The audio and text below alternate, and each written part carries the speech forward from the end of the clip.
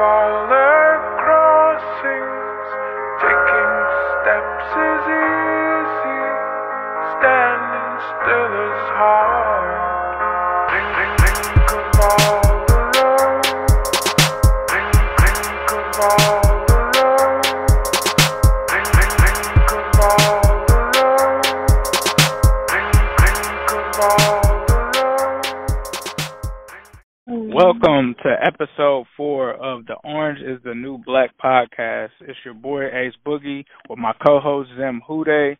Zim, San Francisco this week. How are you feeling? I'm feeling very, very good and inspired. How are you feeling, my man? I'm feeling good about this game. First of all, I'm headed to the Natty this week to go to my first Bengals game at PBS in probably about 12 years. Well, not my first. It's been a while. This would be, I guess, my third time that I've been there. The first time I went, it's crazy because the games that I've been to have been some big statement games. So that game that Corey Dillon broke the rushing record for 278 yards when he still had the record, obviously it's been broken after that. But I was at that game.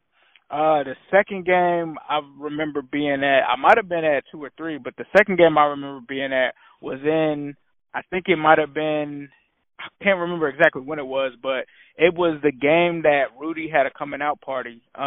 Corey Dillon, ironically, was involved in a car accident on his way to the game, and Rudy goes out and has his first big statement game. Like, I was at the game when they created the Rudy chant. Like, we were in the crowd cheering for Rudy. So this is going to be the first time that I've returned to Paul Brown Stadium since I've left Cincinnati, since I moved to Florida and stuff like that. And I figured, looking at the schedule, I was like, what better experience to have coming back home watching this game than to go to a home opener? Like, of course, I was definitely eyeing that Steelers game. I'm not going to lie.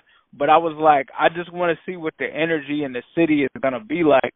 And especially after seeing what happened week 1, I'm extremely excited and pumped up for this game because it's truly a new day. Yeah, I mean, I'm gonna tell you, it's nothing like a home opener because there's a level of optimism that's still fresh in the air. We're still in the honeymoon period with Zach Taylor, so you got a lot to be excited with. I know you're gonna go holler at my man Chris and go get a shape up or something before you go head over there. There's a lot of good things that I think you're gonna be pleasantly surprised with. I was at the home opener last year where we annihilated the Ravens. I think I recapped it on YouTube and stuff, but I mean, that was lit. Moving forward to this game coming up, what are your expectations? Let's start with the offense. Do you think the offense will deliver again, and do you think they have a chance to get this running game started? Well, going off of listening to Zach Taylor, who said that he felt that they had some self-inflicted issues in the red zone, I think that they get over those this week. Zach Taylor is a guy that's about the details. And one thing that impressed me is when you go back to the preseason, I think it was week 2 or something like that, the Bengals had a lot of miscues and mistakes. And if you remember, the next week it was like a totally different team. Like, he made the adjustments. He fixed the mistakes.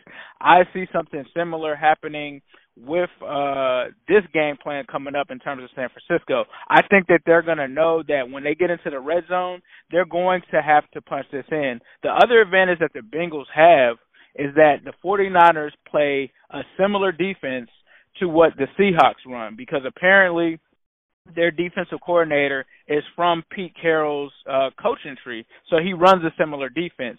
So I think offensively we saw that the Bengals had success against Seattle. I think you'll see that happening against the San Francisco 49ers. Now, in my opinion, you still have to account for a guy like Dee Ford, Nick Bosa, DeForest Buckner. They, in my opinion, the 49ers have a stronger defensive front. But I also think that the fact that the Bengals play that well on the road, I can't wait to see how they play in front of this crowd, because whether people want to believe it or not, the players care what the fans think, right? They care what me and you think. They care what we could jump on these platforms and think. They're on social media. They're aware that if they get this city behind them, they know what it's like. Guys who have been here since 2015 and things of that nature know what this city is capable of, and I think that they want to prove and make a statement not only to the NFL, but also to the Cincinnati fans. So I think offensively, they're going to come out aggressive. I mean, we don't know if Joe Mixon is playing or not. In my opinion, I feel like Joe Mixon is possibly the best weapon that we have on offense, but I'm still not worried if we go into this game without him because Giovanni Bernard showed me a lot last week outside of the miscue on the 4th and 1, which I think, like you said, if a Samaje Perine was there, he would have possibly have gotten it. But Gio made some plays. He looked pretty good when he was managing that role. So those are things that I'm not afraid of. What do you look forward to offensively from this game for the Bengals? I want to see, is this defensive front for the 49ers going to have a bigger impact than the Seahawks? Because me personally, I think that I made a lot of jokes about Clowney all last week during the live and everything like that, where I'm just saying, like, I don't really respect Clowney the way that everybody else was. But you know, a guy that I do is Nick Bosa, Eric Armstead, and D Ford. So to me, I think I want to see how does the offense counter that attack a little. You know, like what do they do to succumb to that? Because one thing that's going to be another common theme is if they can't run, they're going to go heavy screen, and we're going to see a lot of batted passes. The guys that I named, they're all freaks. They're all so if you're not familiar with these players, I'm saying from the 49ers, they're all built like Carlos Dunlap, but they can play inside and outside. They're 3-tech guys that move all around their defensive front. So these are guys that can jump in passing lanes. You could possibly see like a pick six on a screen if they're watching their film and doing a lot. So Bengals got to be very, very cautious with that quick screen game. If Joe Mixon plays, I think that changes it a lot because then you can kind of suck the defense in a little bit. So I'm really, really interested in to see that. But more importantly, I think I want to see, and I just said Joe Mixon, I want to see will they be able to finally establish anything with the run game, because throwing it 50 times a game is not going to win games for the Bengals. As much as Dalton had huge success in the first game, that's not going to be enough, and that's not something that I think he can sustain. And that's not a knock on Dalton. It's just 2 or 3 quarterbacks in the NFL that can throw it 50 times a game every week and have success. I think that would actually play into the hands of the 49ers a little bit more. So one guy that I want to see the Bengals attack is I think Fred Warner is the linebacker for the 49ers. I think he ended last week against the Buccaneers with about 8 tackles. Some places have him recorded with 7. But on my end, are they able to get to that second level? And when they do, they don't have a Bobby Wagner bearing down on Mixon this game, or Perine, or Gio. So that would be the level of attack that I want to see them go at. Aside from that, if you all missed it too, Richard Sherman had a pick 6. So is he going to shy away from throwing it that way? The difference, I think, with the Bengals is Richard Sherman, if you all don't know, also likes to play one side of the field. So him shadowing someone doesn't really happen. So I don't see him shadowing like a Ross or a Boyd or something like that. The great thing about the Bengals offense that we saw from week 1 is that it's a balanced passing attack. So I'm not too worried about that, but I do think passing it plays more into the 49ers' hands than what it was this past week with the Seahawks. I think you made some excellent points there. I think some of the differences that make me feel like the San Francisco defense is stronger than the Seahawks. You hit the nail on the head. You're talking about Richard Sherman.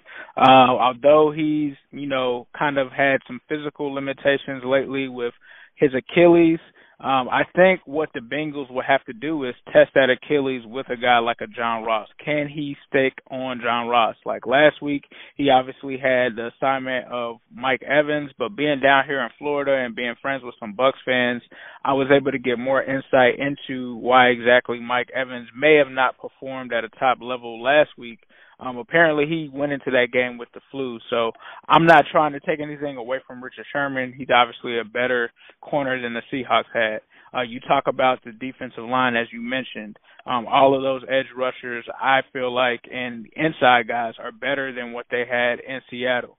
At the linebacking core, Quan Alexander was a guy that they actually picked up in free agency. He actually was kicked out of last week's game after what was deemed to be an illegal hit on Jameis Winston. He was a former Buccaneer, so I guess the refs may have thought that was somewhat personal. But we'll have to see what he brings to that defense. I know in Tampa, a lot of their fans really liked Quan Alexander. They thought that he was a big loss. Obviously, they replaced him with Devin White. We'll have to see what happens there. I know in their secondary, they're a bit stronger as well at the safety positions. You talk about Weatherspoon. You can also talk about, depending on whether he comes back this week or not, because he didn't play this week, they also have Jason Verrett. So you're facing a stronger defense. But I feel like, to be honest with you, I feel like Zach Taylor is smart enough to still figure out how to get these guys and scheme against these guys. I think you're going to see little wrinkles here and there with Damian Willis. Although Zach Taylor thought that Willis played decent, he still kind of made comments that he expected him to play a little bit better. So I think we'll see that happen. I think we may see Tyler Eifert possibly get utilized more. Me personally, I'm a big Eifert guy. But 5 receptions for like 30 yards is not the impact that I was expecting from him, I guess. Really? You thought so week 1 you thought Eifert was going to blow it up? I didn't think Eifert was going to blow it up. I felt like it was going to be a John Ross kind of day, but I thought that at least Eifert would have, 5 catches for 40 yards and a touchdown. I expected them to target Eifert in the red zone, and to me, I just really didn't see that. Like, I kind of saw them targeting him before the 50-yard line, and I expected to see them, like, in the red zone. I'm just like, okay, it's Eifert time. Like, this is where he does his work. Like, even when you go back to 2015, that's really where his bread and butter was. So when they weren't going to him in the red zone, that kind of had me scratching my head a little bit, especially when you don't have a guy like Auden Tate there, especially when you look at guys like Tyler Boyd and John Ross. And even though John Ross scored a lot in the red zone, I don't really look at John Ross as like a red zone guy. Like when you get down to that area, you just try to force it to him. And I felt like that's what they were going to do with Tyler Eifert, but we really didn't see that. So I feel like you can really scheme John Ross up, because think about it, you played the cornerback position before too, though. Right. John Ross in a phone booth is not someone you want to cover in a short amount of space. You want to get him out where you can pin him to a sideline, or you can pin him like to different areas. I think if you go look at his 7 touchdowns last year, it's like when Dalton knows that he's got a matchup that he wants, right, it's the perfect formula, because you had to double up on A.J. Green, or you had to show attention to Eifert or something like that. There's not one man in the NFL that can cover Ross one-on-one. I don't care who you're talking about, not in the red zone. So right. I do disagree with that point. I think John Ross, you don't have to force him nothing. You get him on the matchup that you like, put him in motion, and it should be money. I think that's one of the biggest things that I want to look for coming up this week. Speaking of John Ross, I did want to ask you this, because we had a bunch of questions on this. Coming up this week, we now have Auden Tate a full participant in practice. We now also have Cordy Glenn closer to coming off a concussion protocol. He's 27 now, 28 days off of the concussion protocol. With that said, moving forward, and before we get to the defensive part of the Bengals, on the offensive side of the ball, from a fantasy perspective, John Ross, sit or play. What was the other one I got? Mixon, we just talked about him a little bit. Tyler Boyd, sit or play. And then also a couple people asked me about Dalton too. What do you feel like from a fantasy perspective? Are there any guys on the offensive side of the ball that you think that you wouldn't play this week, and guys that you know that you must play this week because you think they'll be on fire? That's an interesting one there. I would say going off of what my feeling is in this game, I think John Ross will continue what he did last week. I don't think that it's going to be a 155 and 2 scores, but I could see John Ross having like a 95-yard game with a touchdown. So I would start John Ross.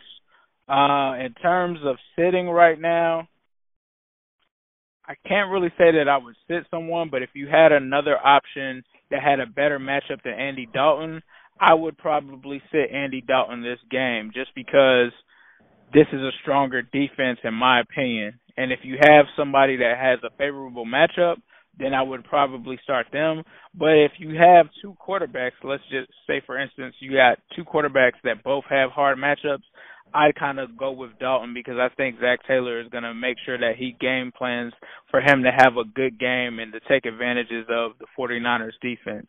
In terms of the running back position, if Joe Mixon ends up playing in this game, he's an automatic start. You always start your studs in fantasy. You never sit your studs.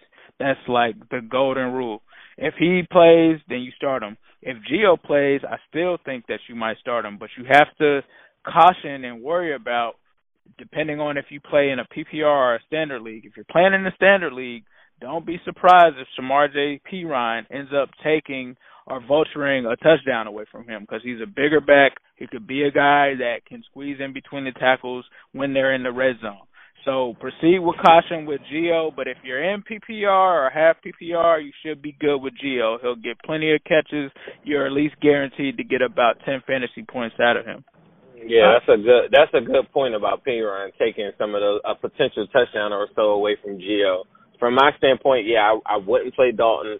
Eifert is one guy that I was thinking about a lot, and I actually would play him this week. And I have him on my fantasy football team, and I got Eifert or even Jordan Reed is an option, and then Noah Fant is a third option for me as well. But I think I'm going Eifert. And I think you can play the Bengals defense. They aren't owned in a bunch of leagues. I don't know if some people might have picked them up this week.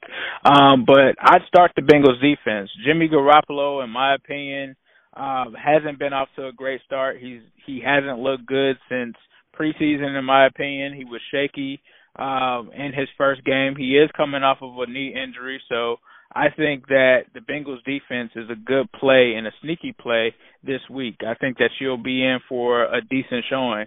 In comparison to a game that happened last week, if you had, say, for instance, a really good defense in the Jacksonville Jags going against the best offense, one of the best offenses in the league against Kansas City, I would start a Bengals defense over that. If you have something similar that you're looking at this week, pick up the Bengals defense, start them, and have no worries because, I think Lou Anarumo showed us last week that this defense is going to be playing on fire. Absolutely. Good one. With that said, let's go to the defensive side of the ball. What do you see from that? From the defensive side of the ball, to me, this game is easy. In terms of how to guard the 49ers offense, they run their offense through one player. That player, if you guys play fantasy, you know the name. His name is George Kittle. It's a tight end offense. He's a guy that is their number one weapon. They also have a running back by the name of Matt Breida, who, if you're familiar with fantasy football, you know him too. From the way that the Bengals played last week, I think we continue to see that front played against this 49ers offense. We'll see the 5-2. We'll see the multiple looks. We'll see a little bit of the 3-4 and the nickel. But I think that Lou Anarumo has to be looking at this tape and saying, how can we contain George Kittle? I think that he's targeted so many times that you really can't shut him down. And when you look at, or when I looked at the San Francisco 49ers game, and that's why it's important to watch the film and not the box scores. If you look at the box scores, it looks like George Kittle only had about 50 receiving yards, and that was it. He actually had two, not just one, but two touchdowns called back in that game. So this was a game that he actually blew the doors off of the Buccaneers defense, but it was negated because of offensive line penalties, holding calls, and things of that nature. So he's a guy that you have to game plan against. Our defensive line is, I think, our strength. And this is going to be a better test for them because, in my opinion, the 49ers also have the better offensive line versus the Seahawks. So Mike McGlinchey, this is a guy that's very aggressive. They also have a center that they just got back. I think his name is Rich Westerman or something like that. If I'm saying his name wrong, it is what it is. But they have a stronger offensive line. We've got to take advantage of that. True. We've got to take advantage of that offensive line. And I think from a quarterback standpoint, Jimmy Garoppolo is a guy that is a decent quarterback, but he can throw turnovers. And this has to be a game where we can force some of those turnovers. And, outside of a fumble and things of that nature. This may be a game where we can try to get some interceptions. And you look at their offensive firepower. You talk about a rookie and Deebo Samuel at the wide receiver position. You talk about Tevin Coleman. No Tevin Coleman. You talk about Pettis as the wide receiver. He's probably their best receiver, but no guys that really scare you outside of focusing on Matt Breida and George Kittle. And I think if you limit those guys, because I don't think it's realistic to say that you're gonna shut these guys down, right? We limited Tyler Lockett last week, right? And it was 1 catch and 1 touchdown. And although some people may say that was a big play in the game, that's still pretty damn good for playing defense against Tyler Lockett. So if we could limit George Kittle to 40 yards and a touchdown, in my opinion, that would be containing George Kittle and not having him blow up a game. So as long as our defense can do that, which I'm confident that they can, and I'm confident that they will, I think that this Bengals defense will play huge in this game. Zim, what are your thoughts? I think that you made a lot of great points where I'm pretty much just channeling my inner Ace Boogie on this one, and I feel like I'm agreeing with you a lot. From a running back, it's the same argument that I had last week. It's like, who are these guys that are unproven, and why do you feel from a national standpoint that they have more talent? And I know that some of our stars are a little bit longer in the tooth, like a Gio. Like I guess when they look at AJ Green, who isn't playing anyway, like they're looking at these guys like that. But we got a very, very good young core that's proven. Teams like the Seahawks and the 49ers don't have a big, you know what I mean? Like they don't have the stars nor have proven players. But yet the national sentiment, I guess, is that these guys have more talent. And when I look at these guys on paper, from a defensive standpoint, I do respect a lot of the defensive front, and then the same thing with a Richard Sherman, of course. But there are holes all over their defense. But then when I go to the offensive standpoint, the one guys that that I do know, like a Tevin Coleman, I think they cut who is that? The wide receiver that we do know. I think they recently cut him. What is the guy that used to play for the Ravens? Whatever his name is. And so, like, these guys that are there, like a Pettis or something, to me hasn't proven anything. From a fantasy standpoint, I get it, but that's not somebody that I'm scared of, and William Jackson can one-on-one that guy. So, throughout that, I just don't see them putting up enough points.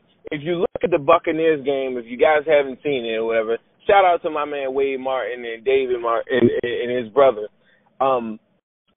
They are Wade is a Buccaneers fan, and I have these bets with him every year. He thinks that the Buccaneers are going to be legit every year, and I feel bad for this guy because I'm here to tell you the Buccaneers suck. And Jameis Winston, Jameis Winston throws 3 picks. His Achilles heel is just turnovers. The one bone in his body that he doesn't have is fear, and that can hurt you. And it can also help you. Andy Dalton could get a little bit of that because last week, one thing I looked at was, I know I'm a little all the way.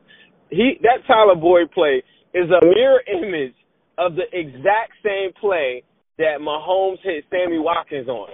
And it upsets me, though. Like, I'm not taking nothing away from Dalton's game. He had a great game, whatever. But if we're going to win, and people that think that now they're on board for 9 wins, 10 wins, you got to hit plays like that.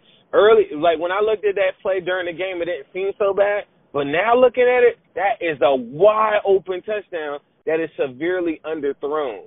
And the one thing that Dalton has a tendency to do is he doesn't like to throw the pylons, or he doesn't like to throw deep outs.